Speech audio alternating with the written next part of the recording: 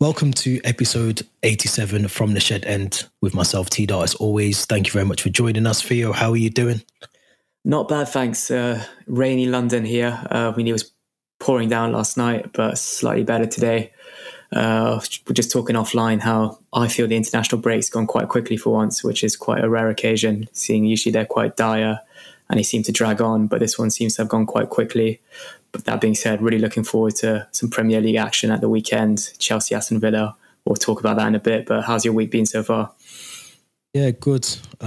Busy, but yeah, I think I always find with internationals, I either really get heavily invested into them and I watch every single international game possible, or I just lose all interest with them. And I feel like this was one of those moments where I just didn't have the motivation to watch any international football. I probably caught, I'm going to say, about 20 minutes of every single collated game of international football.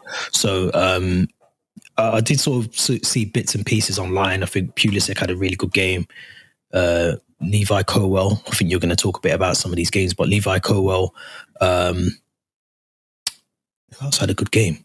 So now I'm missing some key. Madueke, yeah. Had a really brilliant game for under 21s as well. So I still think, I want to ask you a question actually. What's your thoughts on playing internationals, qualifiers or friendlies or whatever at this point in the season where it's so pivotal for certain players and certain clubs?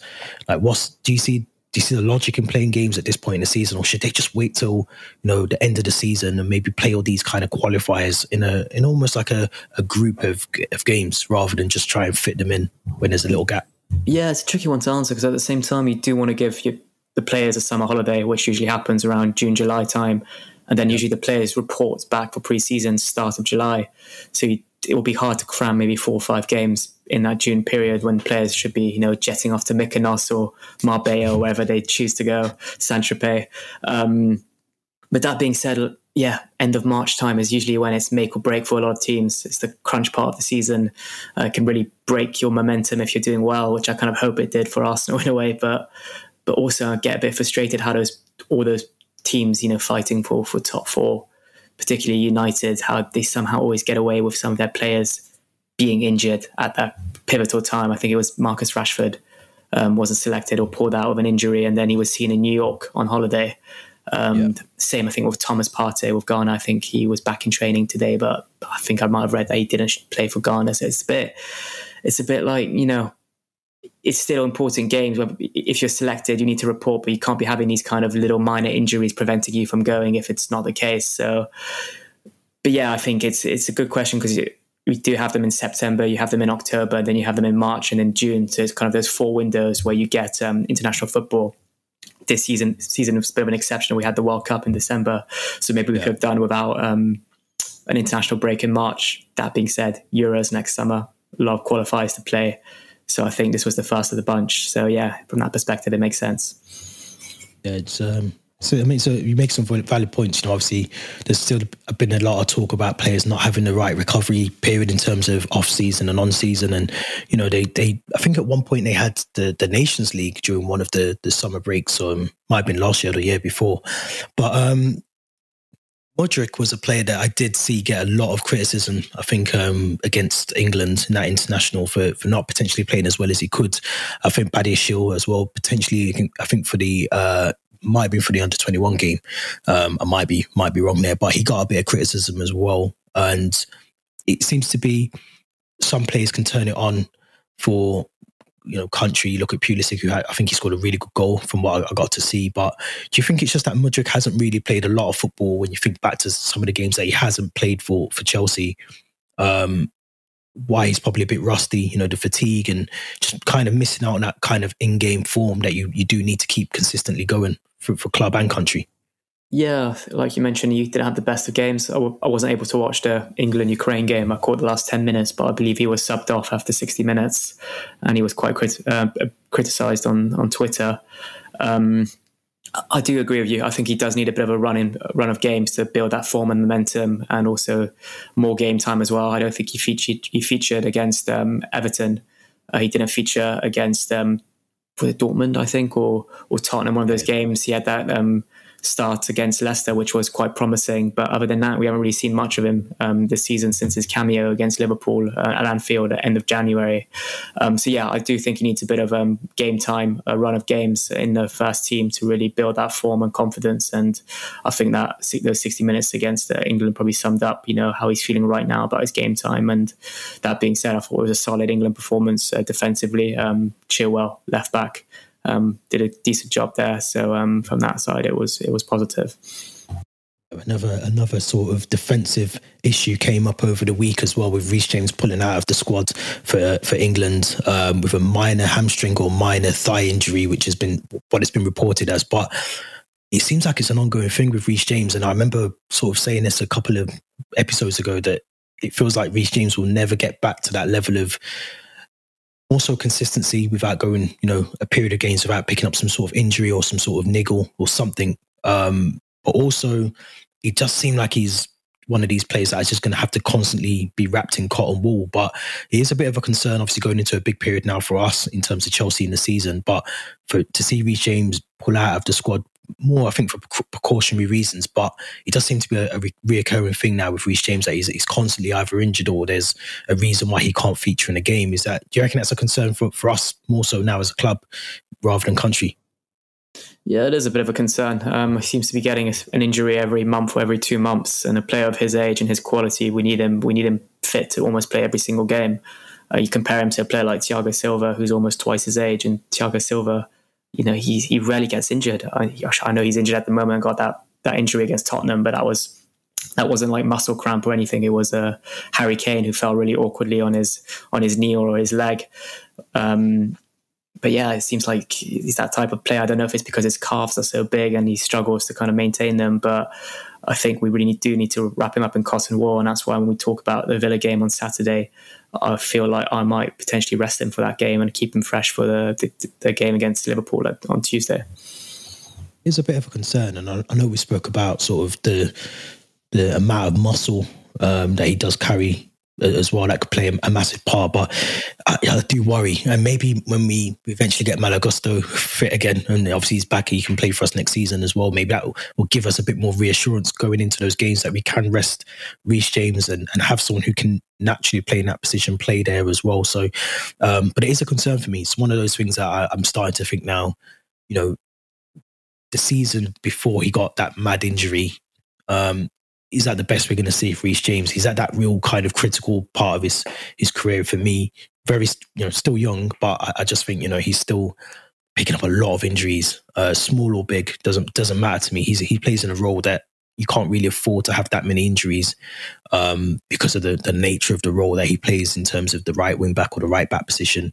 But I agree with you, and we'll get onto that later, that he's going to be crucial, I think, for Tuesday's game, more so than against Villa at the weekend. But another player that I want to talk about, Marcus Bettinelli, who has signed another contract. He's here now until 2016.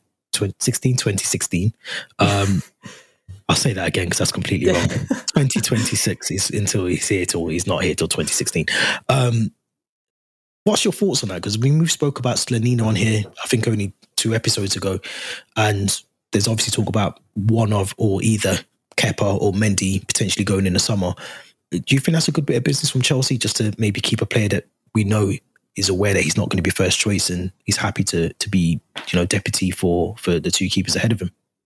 I think it's quite a sensible business. It's always hard to find a goalkeeper that's happy to be third choice and probably knows that they'll probably never kick a ball or catch a ball on the pitch throughout the season. I think Bettinelli's last time he started, it was in that game against Chesterfield in the FA Cup in January 2022, which was quite a comfortable win against a non-league team. So yeah, I think it's quite sensible. And I think as well it shows that potentially one of Kepa or Mendy will move on in the summer. And I think it's more likely to be the latter at this stage. I don't know in terms of quality how good he is now, but I think he's that player that seems very settled in London. I think having signed him from Fulham, he would have been I think around kind of the Cobham area. I think that's where the Fulham Motspur Park, I think it's called, is nearby as well, in Morden and that kind of area. So I think he would have been settled with his family around Surrey. And I think he seems to have a really good relationship with the English boys, the likes of Gallagher, Reece James. I think you might have seen Reece James put a little post up when he signed a new contract, like glad that coffee club's been extended or something like that. So it's always good to have those faces around the dressing room that can kind of, be there for the emotional support and building those relationships and those bonds. So I'm all for it. It does seem like a bit of a long contract, to be fair, to be giving to a third choice goalkeeper. But, especially at his age, I think he's in his early 30s now, maybe tend to give him maybe a 1 year or 2 year max. But yeah, good bit of business. And hopefully if he is still a decent keeper, we may see him in a pre-season or should get him or one of the cup games early next season. Yeah, it was a bit of a surprise for me because I do think from watching Slonina, he's been really good, as I said, for the development squad. And Bettinelli's a keeper. I think he's aware of his position. He knows what he's there to do. He knows that he's potentially not the first choice goalkeeper at Chelsea at the moment anyway. And I still think regardless of who we keep or if we retain both Kepa and Mendy, I do think we do need other options in that department. I think if Bettinelli isn't for first choice and Slonina potentially will go on loan next season, we do need someone to come in. So I think as a cover for whoever comes in or what the circumstances are at the end of the start of next season, whatever that is in terms of goalkeepers, I think this is a really good, good choice. I think it's good to have a goalkeeper that's aware of the fact that he's not number one and he's willing to sort of do the Scott Carson at what he does at Man City, for instance. He's willing to sit there and take a wage and be called upon if he's needed. And I think you need someone like that in your squad who's able to do that. Doesn't really make a fuss that he's not first choice. He doesn't want to be first choice at the moment. And like you said, he's got a good relationship with some of the the Chelsea boys already at the moment in terms of the coffee club as well. So I think it's a good sign. I think we're always going to see the lengthy contracts now that Bowley and the board are willing to give to players. And I think that's something we're going to just see going forward. Potentially there's some sort of clause in there. We don't know, but I think it's a good appointment. It's a good addition to have in the squad as well. So we'll have to see how that pans out. But yeah, I think I'm trying to think how many games has he featured in. I was trying to think work this out this morning. I think just the Chesterfield one. I think he played in a pre-season one against Club America last summer. Yeah. But yeah, I think ideal situation for next year would be Bettinelli first choice, Slonina out on loan maybe to a championship team, Kepa first choice, Mendy, I hate to say it, but sell Mendy and bring in another keeper as a second choice who can challenge Kepa for that first choice spot. Keep your first choice then? You keep him That's the thing, yeah. I get a second keeper who could potentially overtake Kepa and be our number one.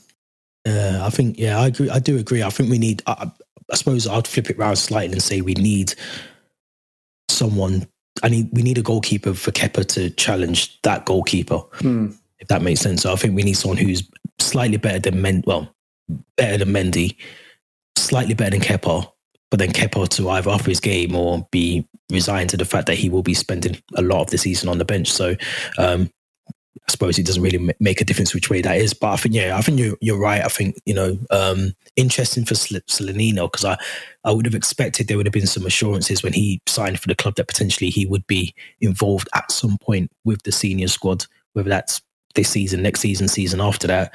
So we'll be interested now. What does that mean for him? Yeah, as well. I think give him the Courtois kind of process. Maybe send him out on loan to another team. More than a couple of seasons, and then hopefully when he's ready, bring him back and give him a season as the second choice alongside a more experienced goalkeeper like Courtois got with Petr Cech, and then hopefully Slonina give it 3 or 4 seasons and he'll be our number one. But from what I've seen so far, it's been really, really promising. Yeah, I agree.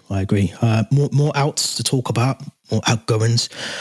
First, Staffen. Because Anthony Barry seems to be first on the list of people to be poached from Chelsea, heading in the direction of Bayern Munich to meet back up with Thomas Tuchel, who they clearly had a really good relationship when they were both at Chelsea or when Thomas Tuchel was at Chelsea.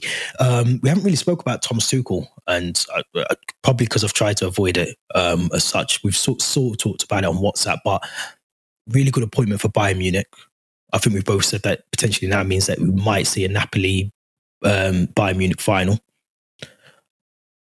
I think we're going to see a bit more of this poaching from Thomas Tuchel. He knows what he had good at Chelsea. He knows who he needs from Chelsea to be able to do a good job at Bayern Munich. Do you see the Anthony Barry appointment, if it happens, a good one for both clubs, or do you just see it as a Bayern Munich addition and we kind of lose out to some aspects? I think it's the latter. I think it's more of a bigger boost for Bayern Munich, and we're missing out. I was reading up on Anthony Barry before we started recording, and he's very highly rated at Chelsea.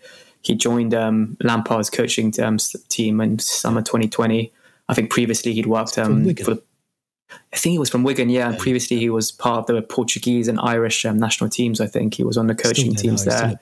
Still there, yeah. Yep. And I think he works alongside Ricardo Carvalho, doesn't he? So, yeah.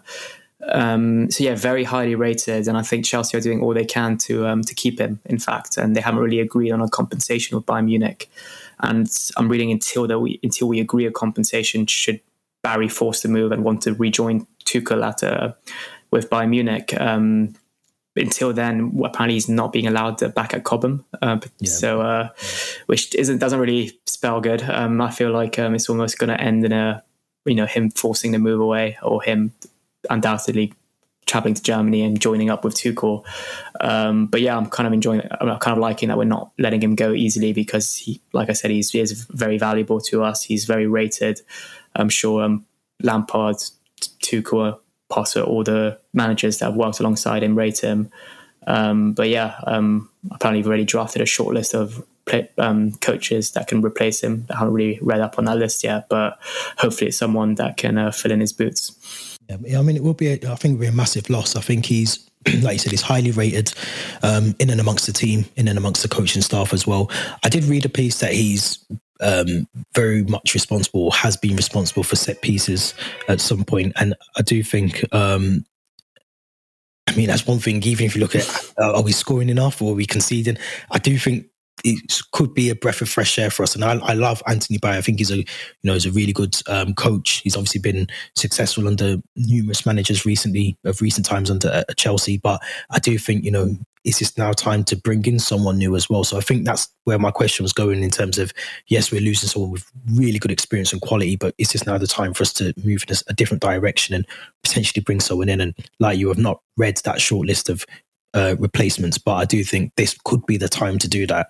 I would say ultimately, I think he does go to Bayern Munich. I think the fact that he's not a Cobham, the fact that there's a compensation package being discussed even at that stage, tells you that he's going to go. But no one's irreplaceable. I think we can replace him. And like I said, if he has been responsible for set pieces, we haven't scored that many, and we've let in a lot of. I mean, I'm having flashbacks to James Ward-Prowse already. So we haven't been good on corners and free kicks in terms of actually getting the ball past the first post, the first man, and letting a lot of goals from corners and free kicks. So is this now time to turn the page, start a new page? It's a good way to see it. I'd have to agree, actually. I mean, I'm not agreeing, but I'm kind of enjoying the every cloud has a silver lining type of way of looking at it. It's not Friday yet, but I've got some Friday wisdom for everyone. We're recording this on a Thursday, so it does feel like a bit of a Friday. But another player, Mason Mount, who has been heavily tipped, and I've sort of tried to avoid it, especially during the international break. Try to avoid the noise around Mason Mount and the fact that he's changed his agent now. He's got a new agent, and a lot of things seem to be surfacing around the fact he will be facilitating a move in the summer. I don't think we've spoke, or if we did, it might have been a while ago. But what's your thoughts on Mason Mount and the whole saga of, will he sign a new contract? Won't he? Does he go to Liverpool? And now obviously Bayern Munich have now come in to that conversation as well. What's your thoughts on everything surrounding Mason Mount at the moment? I think if he doesn't sign that contract before the summer, he'll be gone. He'll be gone, because we know what Bowley said, that he wants players with 1 year left in their contract either to sign the deal or to be sold. And there's no kind of letting them run down their contracts like we saw with Christensen and Rudiger last summer and risk losing them on the free. I think if we do sell Mason Mount, you're looking at easily between 60 and 100 million, I reckon. Especially if we're selling him last year of his deal. I would say even if you're selling him to a United or a Liverpool, I think you're looking at that, because they're direct rivals. I know that the new club that's entered the kind of rumours or talks is Tuchel's Bayern Munich now. Tuchel obviously a big admirer of Mason Mount. I'd hate to see him leave, if I'm honest. I think he's a Cobham Academy boy, back-to-back player of the season for us. And I still think there's a player in there. You look at Rashford, how poor he was a couple of seasons ago and how he just rediscovered his form this year. I think the same thing will happen to Mason Mount. I think he's just had a bit of a poor form, like Hazard did, even in 2015, 2016. And then he had that competition at the Euros, and all of a sudden he was our best player under Antonio Conte the following year. So I think we should keep him. I think we should give him a big contract, sign him to a new deal, and hope that he performs. And I do think like I said, there's a player in there. I know we're going to speak about it in a moment, where we do have to sell a lot of players in the summer to meet kind of financial fair play, and we're operating on a bit of a loss at the moment. But I think Mason Mount shouldn't be on that list of players that leaves in the summer. I mentioned Tuchel wanting to poach some of our players. Mount, I think I also read that he's a big admirer of Kovacic as well, who's been one of our better players. And actually in the international break, he scored twice for Croatia against Turkey and had a brilliant game against on international duty. We spoke about goalkeepers, but I think also I read that Tuchel might look at Edouard Mendy as well as an option. I think Neuer's now a bit out of favour. I think he's not really liked, having gone skiing over Christmas and injured himself. Sommer, brilliant goalkeeper, but is he good enough to be their first choice long term? I don't know, but I think Tuchel might look at Mendy as an option. And like I say, if these players were to leave Chelsea, I'd much rather them go to Bayern Munich than, Kovacic to City, Mount to Liverpool, because then we'd be strengthening rivals, and that's what we've kind of been doing recently with some of our players. You look at Mata going to United, you look at Jorginho and Petr Cech going to Arsenal. Yeah. I think we need to stop doing that, because you look at the clubs that sell us players from from Premier League teams. There's not many. There really isn't many. So I think we should stop selling our kind of good, but they still remain good players, and I think we should stop selling them to direct rivals. But back to Mason Mount, it's frustrating. But like I said, if he doesn't sign that deal before maybe June, I think we should look to sell him. And I think as well, as something I read, that we have to sell a certain amount of players before June, even, or agree to sell them before June to meet that kind of financial fair play deadline, perhaps. It's difficult, because part of me sympathises with Mason Mount a lot. He does not want an 8-year, 7-year deal that takes him up to when he's about 30 years of age, or just beyond 30, I think. So he doesn't want this, 8-year, 7-year deal that, other players have happily signed and whatever. I don't even think it comes down to money or wages. I think the wage structure obviously would equate to how many years as well. So I don't think the money's the issue. I think the length of the contract that Mason Mount's been offered is a big thing for him, which is, is his own right. I think now that Bayern Munich have Thomas Tuchel, and I think back to how Thomas Tuchel got some of the best, out of Mason Mount as well, I would not be surprised if he ends up there. I always think he would end up in another English club. I don't see him really going abroad, but I think with Thomas Tuchel there, he has that pull. Thomas Tuchel has that pull to potentially have someone who he's worked with before to come to the club and, put the arm around the shoulder. Look, they're not treating you the best at Chelsea. Come to Germany, things will be fine. That sort of mentality.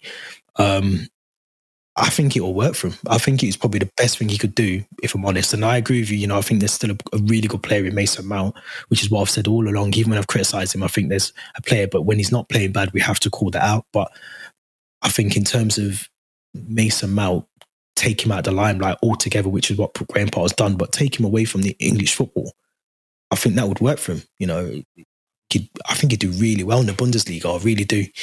Under Thomas Tuchel as well. They've got some really good players that he would bounce off as well and work really well with. My only other sort of scenario that could end up with this is the fact that he doesn't actually sign a deal and he does run down his contract and then he moves somewhere else. And you tend to find players do that now. So because they want the sort of additional add-on fees, or the agent gets more fees as well. So that could be, I think back to Aaron Ramsey, I think when he went to Juventus, I think as well, and he ended up, getting a massive chunk of money that potentially would have gone to the club, but he ended up receiving it himself. And obviously his agent got paid a lot more for that. So there is that option that he does just decide not to renew. would the club allow that? Possibly not. But then, the valuation, like you said, you're talking 100 mil. Is a club really going to want to come in and pay 100 million for someone who they can potentially get for free next year and give him the money? So it's hard. It's difficult. And I did read that the talks have stalled. The talks are going to be recommencing in the summer. And as you've just said, end of the season and June, you're talking a couple of weeks, a matter of weeks to try and get something, inked on paper. So there's a lot to do in that short space of time. Do I want him to say yes? But I really don't see it happening. I really don't. Yeah. I think you spoke about it a bit on one of the recordings you did on YouTube over the international break, but I think Joao Felix, that's a key decider as well. Yeah. We have to remember he's on loan, similar position to Mount. I think we spend the big money on him. Can we afford to sign Mount on a new contract? Can we afford to have two players in a similar position, fight for a spot in the first team next season?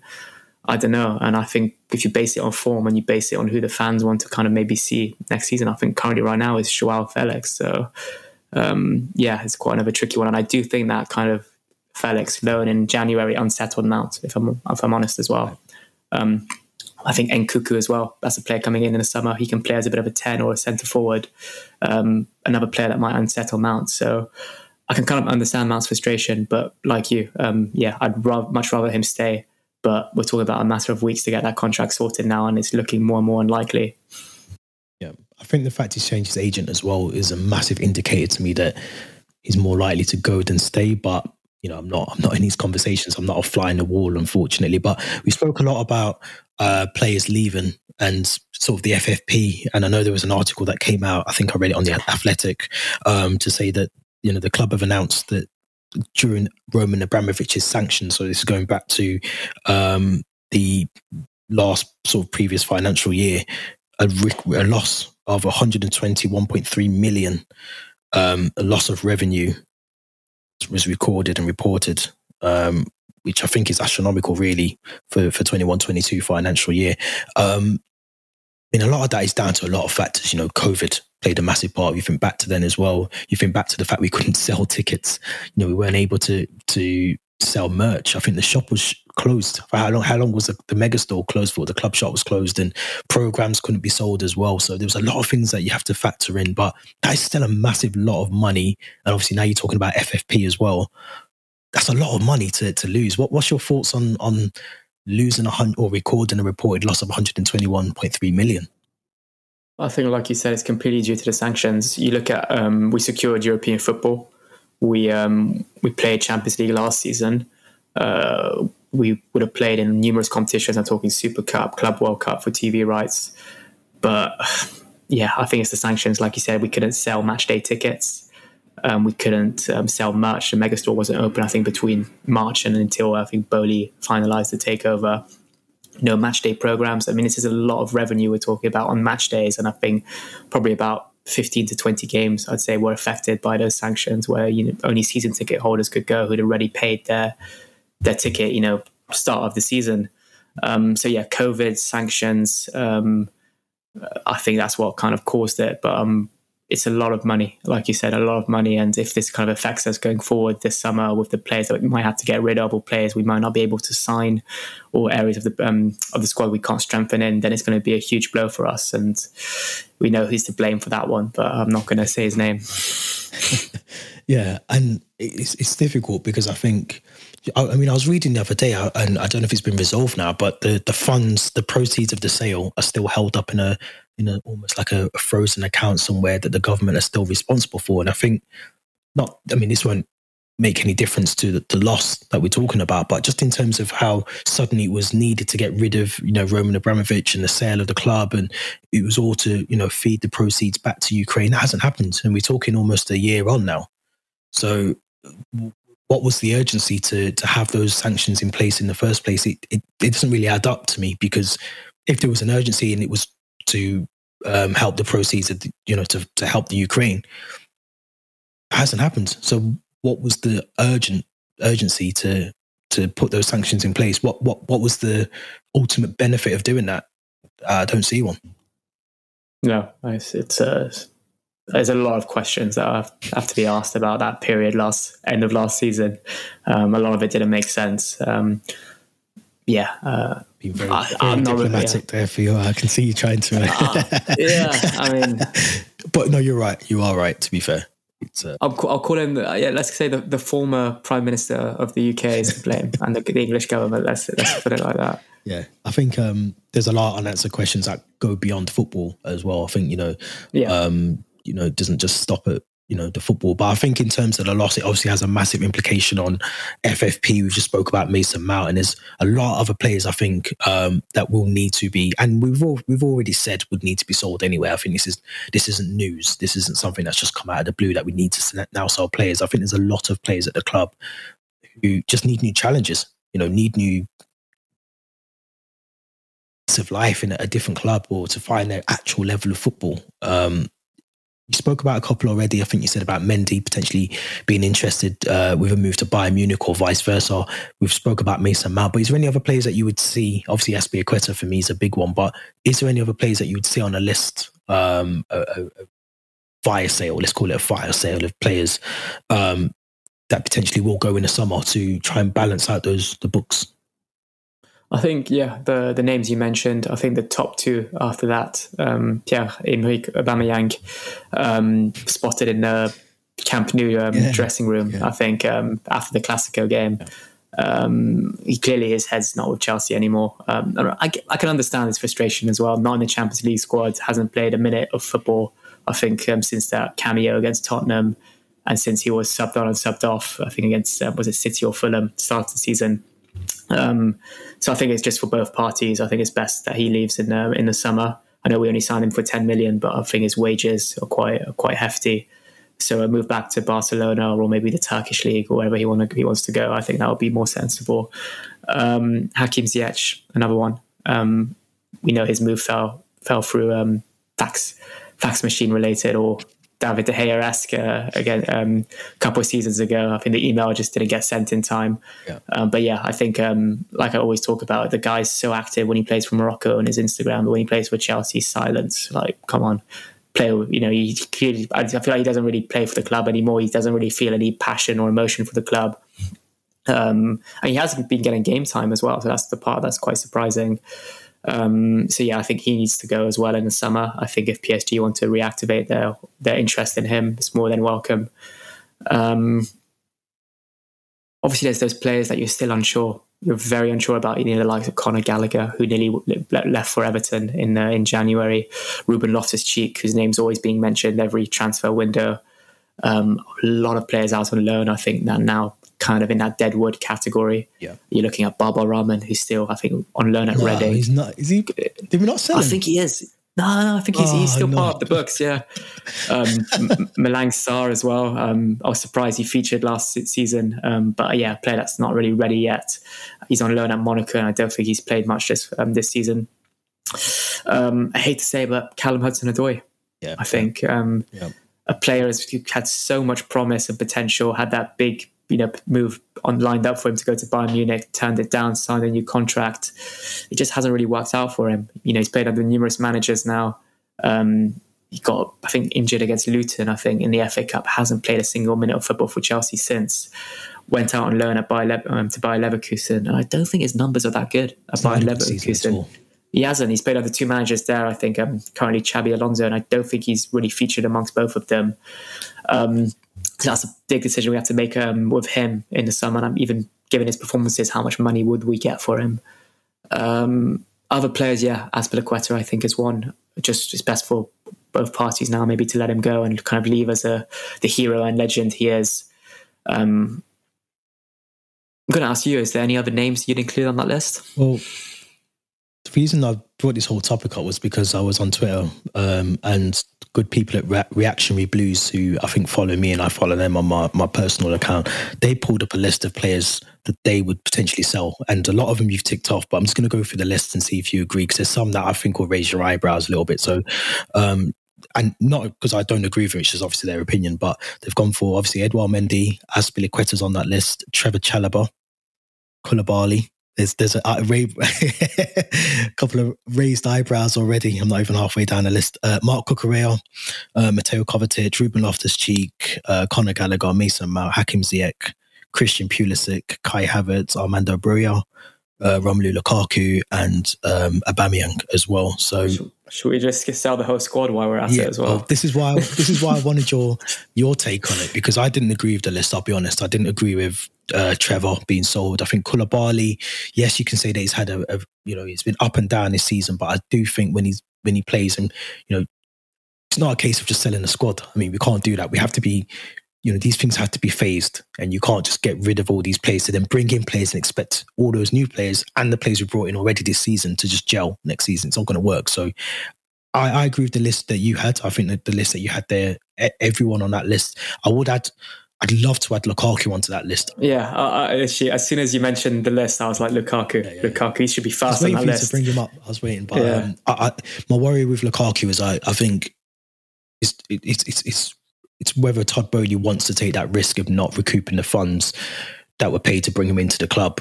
You're talking, what's he worth now? 40 million, 50 million, 30 million? It's whether he wants to take that hit or if he wants to give him a second shot or third chance at the club. So that's a massive question. But I think at this point, I agree with you. If they are deadwood, and I don't want to put Lukaku in that bracket, but I think he's one of those that very much like Aubameyang, if we have someone who's quite toxic or quite disruptive around the squad and we're trying to build something, taking 10 steps back. I wouldn't class Lukaku as deadwood, but I'd class him as dead to the fans. That's what I'd say. That's going to be the soundbite. I think I agree with you. I think, but then it does leave the question, obviously. I think Broja will need the loan. I mean, he's coming back from a massive injury. I don't think you can expect him to play much senior football at Chelsea next season. But I think there's a lot of players on that list. Conor Gallagher, I think, would potentially get a move, Crystal Palace or Newcastle.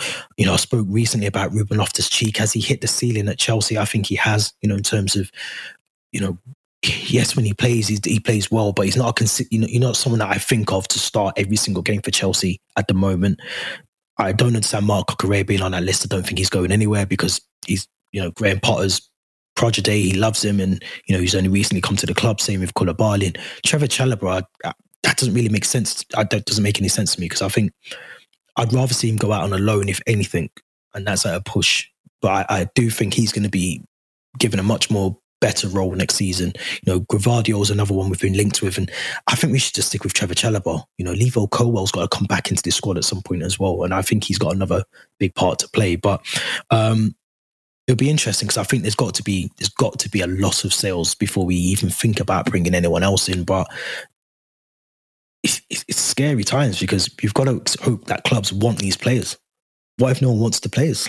What do we do then? Who's going to pay Lukaku's wages next season? That's what worries me. I feel like you almost going to have to get on our knees and pray that Inter take him for another season on loan and then see what happens the next summer. But yeah, a lot of questions to be asked this summer regarding our transfer business, and also departures that go out on loan and players that come back, maybe that are on loans. I mean, I know we've got Zakaria, who I don't think will stay now. Datro Fofana, who I don't really understand why he didn't go out on loan in January, but I think Galatasaray were interested. Another player as well that needs a season out on loan to develop his football and gain some confidence. Like you mentioned, Armando Broja got badly injured before Christmas, a player that maybe needs to go out on loan next season again to rebuild his fitness and his form. But yeah, it's going to be a very busy summer. I've got a feeling about that. And Malo Gusto coming back as well, another player that we'll have in our squad next season. Yeah. But like Potter's mentioned numerous times, it's a big squad to work with. So that's just a first indication that's going to be trimmed down at the start of the summer. Yeah, no, it's yeah, I agree with you 100%. And just to round up, I'm sure I read something, and don't quote me on this, but I read that if we miss out on the European places, we won't be implicated by UEFA's FFP ruling as well. So I think in a way it would be good to miss out on European spots, because then it doesn't mean that we don't have to then comply with UEFA, I think, or something. So it could be a blessing in disguise if we finish 10th. Someone said that this is Boehly's plan to keep us 10th and Potter's plan to keep us 10th, to make sure we don't have to comply with the sort of rulings within UEFA. So credit to the hierarchy for that one. But I'll say it again, every cloud has a silver lining. Yeah, this is the motto we're going with for this episode. But let's talk about some good stuff as well. Came out this morning, I think, that Petr Cech, Ashley Cole, and John Terry have all been nominated to be inducted into the Hall of Fame for the Premier League, which is something that, well deserved for all three of them. What's your initial thoughts when that news was announced this morning about the three of them being nominated? Yeah, really well deserved. We're talking about, for me, best centre-back in the Premier League, best goalkeeper without a doubt, and arguably the best left-back that's ever played in the Premier League. So they're all really well deserved to be there. I think if one of the three should be inducted into the Premier League Hall of Fame first, it needs to be Petr Cech, in my opinion. And I say that because we're talking about the goalkeeper of the most clean sheets in the history of the league. I think it's 202 out of 400 and something games, and he's got the best clean sheet percentage per games he's played. So I think, it's got to be Petr Cech, but I think there's some other really good names on that list. I think even Jermaine Defoe. Yeah, Jermaine Defoe, that's a really underrated player for me. You've got Vidic, you've got Ferdinand, you've got Les Ferdinand. So all those players... Yeah.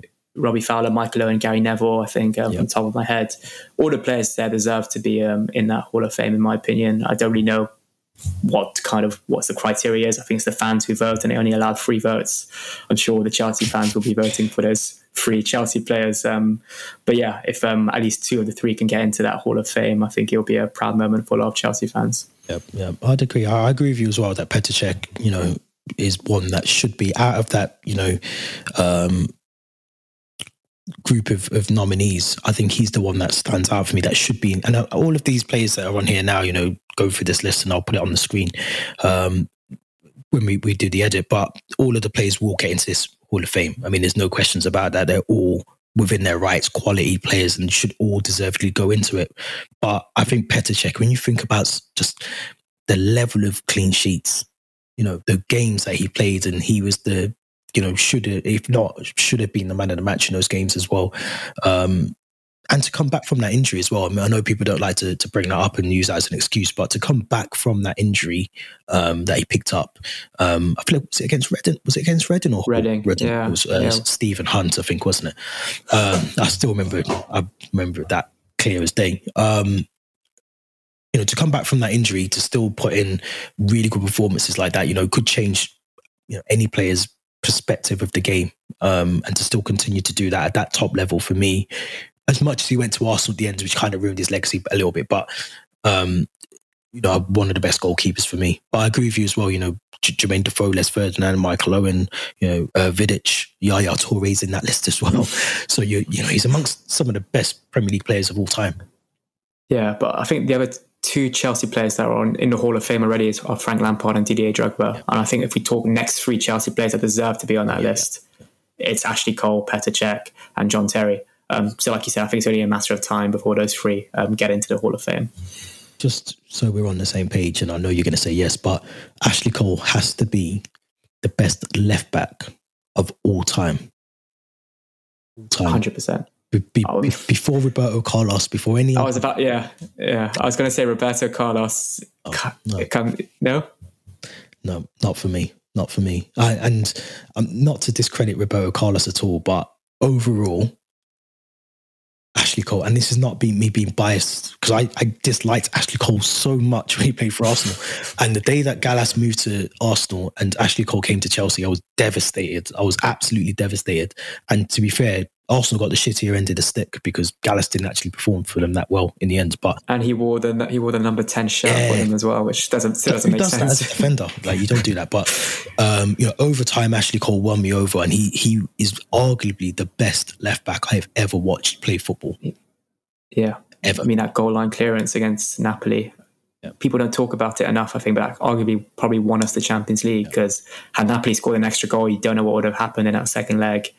But yeah, fantastic footballer. I think we're going to have to do an episode, just, pick footballers and talk about memories with them. But yeah, for me, best left back ever. And just quickly as well, John Terry, I think it resurfaced this week that I think might have been the anniversary of the whole final where he ended up swallowing his tongue. And I mean, that's what John Terry was all about, putting his life, everything on the line just to make sure the ball didn't hit the back of the net.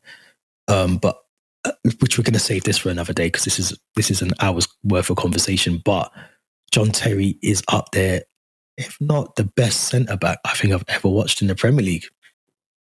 Yeah, I know that United fans will say Vidic, Arsenal fans will say Tony Adams, will say Van Dijk, and I never get that. Yeah, Van Dijk or Carragher, but for me it's just John Terry. You look at even that season, I think when he was 30, 34 or 35 and played every single game in 2015 under Jose Mourinho that won us the Premier League. He's just a fantastic footballer and leader, and I know a lot of rival fans don't like him as a person, but every Chelsea fan that's met him will say how nice he is. He interacts with the fans so much on social media, and just a warrior. And you could also argue that maybe we haven't really replaced him. I know we've got Thiago Silva now, but we're seeing Thiago Silva at 38, 39. But imagine a prime Thiago Silva alongside John Terry. Would have been such a spectacle to watch. No one's getting past it, even getting into the penalty box. Not a chance. And to be honest with John Terry, just again, the goals. I mean, we forget how many goals he scored. You know, he wasn't just defensively, but offset pieces and just being in the box at the right time as well. He chipped in. Yeah, does he still have the record goal defender of the most goals? I believe so. I think that record still stands. I don't know if maybe Trent has overtaken him or something like that. But you can't class Trent as a defender. But yeah, John Terry, all round what a player, fantastic leader and fantastic captain, leader, legend. Yeah, long let it continue as well. Let's focus on Saturday, 5:30, massive game. I'm sick of saying that. Must-win game. I'm sick of saying that. But these are the facts. These are must-win, massive games for us. Every game's massive, depending on how we want our season to go. But Aston Villa, who've hit a bit of good form. I mean, I've watched them previously before the international break, and Unai Emery's got them playing some really good football. But going into this game, obviously there's going to be injuries, fatigue, and international breaks can cause a lot of mayhem for clubs. But what's your thoughts going into this game on Saturday against Villa? Tricky game. Like you said, they've picked up some form with Unai Emery. Unbeaten in March. I think they beat Bournemouth, they beat Everton, beat West Ham, I think, or drew West Ham, and I think they beat another team. And I think they're unbeaten since they lost to Arsenal 4-2, I think, mid-February time. So Unai Emery's definitely turned their season around. I think it was it still Dean Smith before Unai Emery? Yeah. I think it was the right move to do. And you look at the pedigree of Unai Emery, I know he divided opinions of Arsenal fans, but I think 3 Europa Leagues in a row, Sevilla, Europa League with Villarreal. He knows how to win games, and he's a good manager. And I think it's going to be a really tricky game tomorrow. I think, like we mentioned at the start of the pod, we've got Liverpool on Tuesday, which is a huge game for us. And I think there's going to be some rotation in the team. There's going to be some players that played a lot of international football as well. You're talking Enzo, who's got traveling back from Argentina. Pulisic, I think, played against El Salvador and Granada. I think he's in the semi-finals of the Nations League equivalent. But yeah, they're going to have some long journeys to travel back from. There's going to be some rotation, I think, and the game's at 5:30, like you mentioned as well. So not a lot of time to recover between then and Tuesday. You're talking maybe 48 hours max.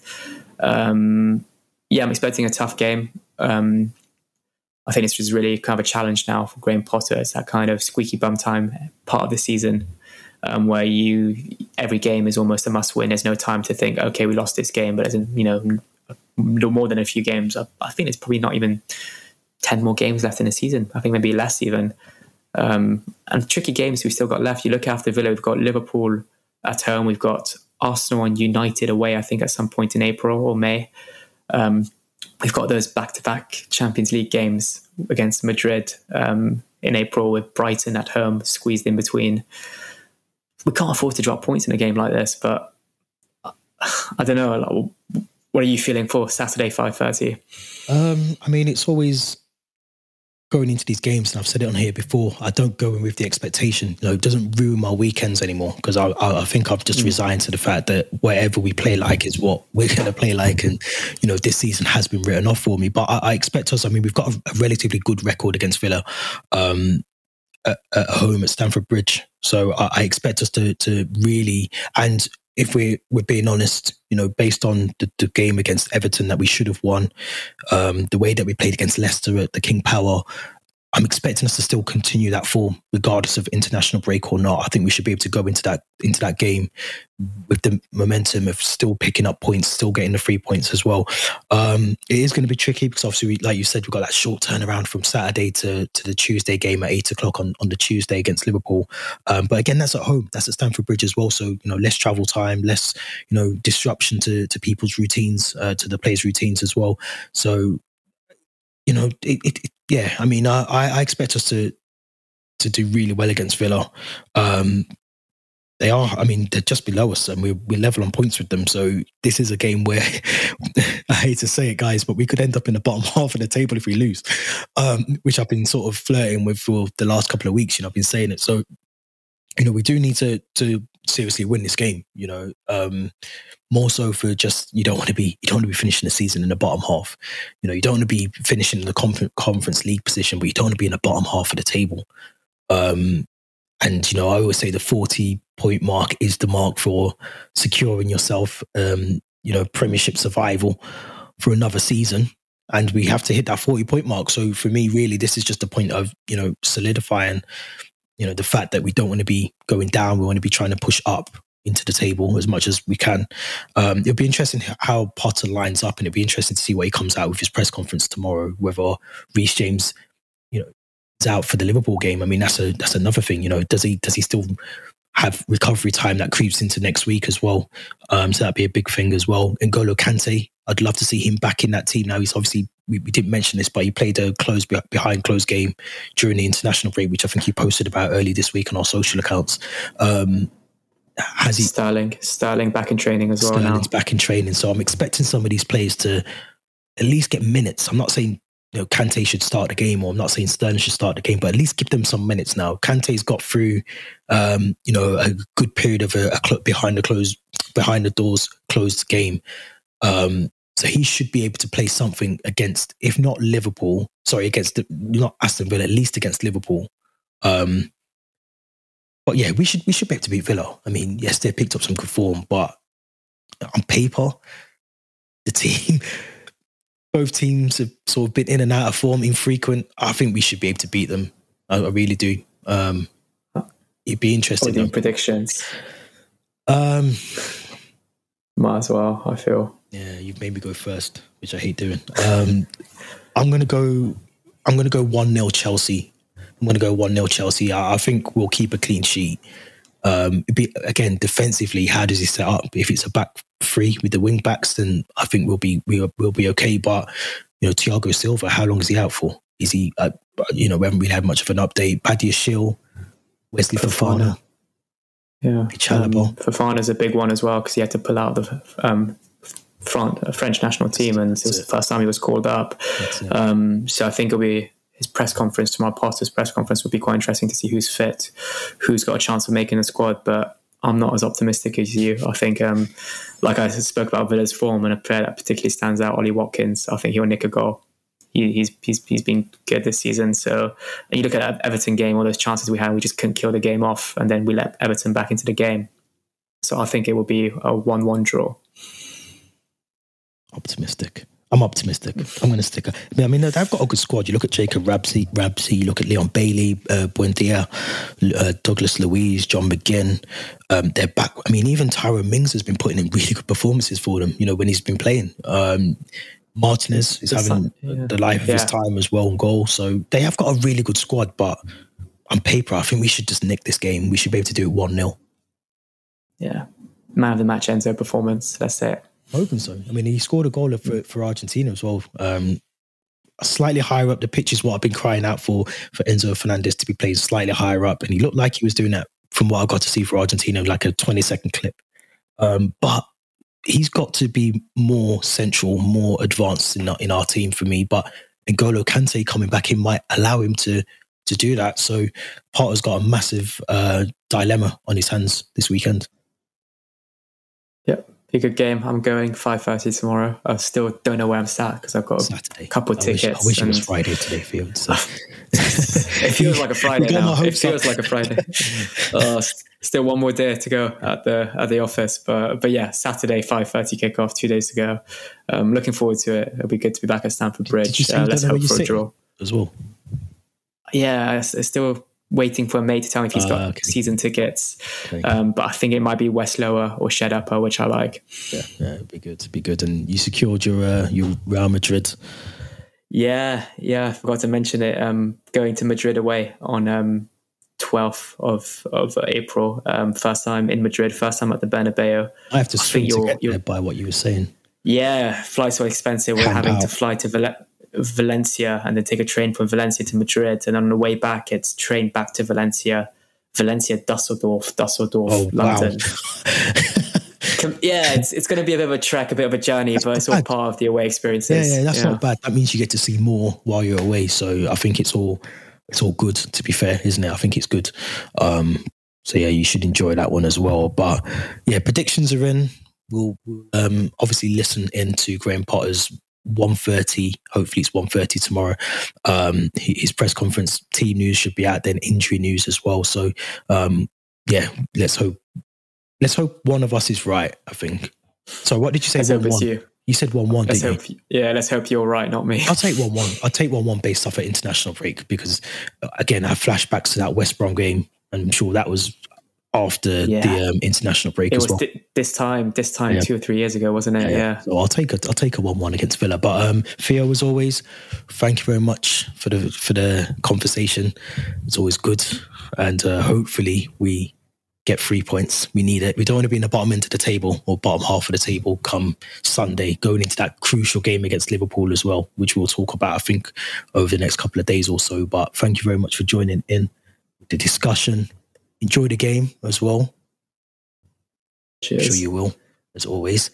This has been episode 87. Don't forget to subscribe. Make sure you like, share, put your comments in the comments description section as well. Make sure you hit that Linktree link in the description. That takes to all our social accounts and previous podcast episodes as well. This has been episode 87 from The Shed End. Thank you very much for watching.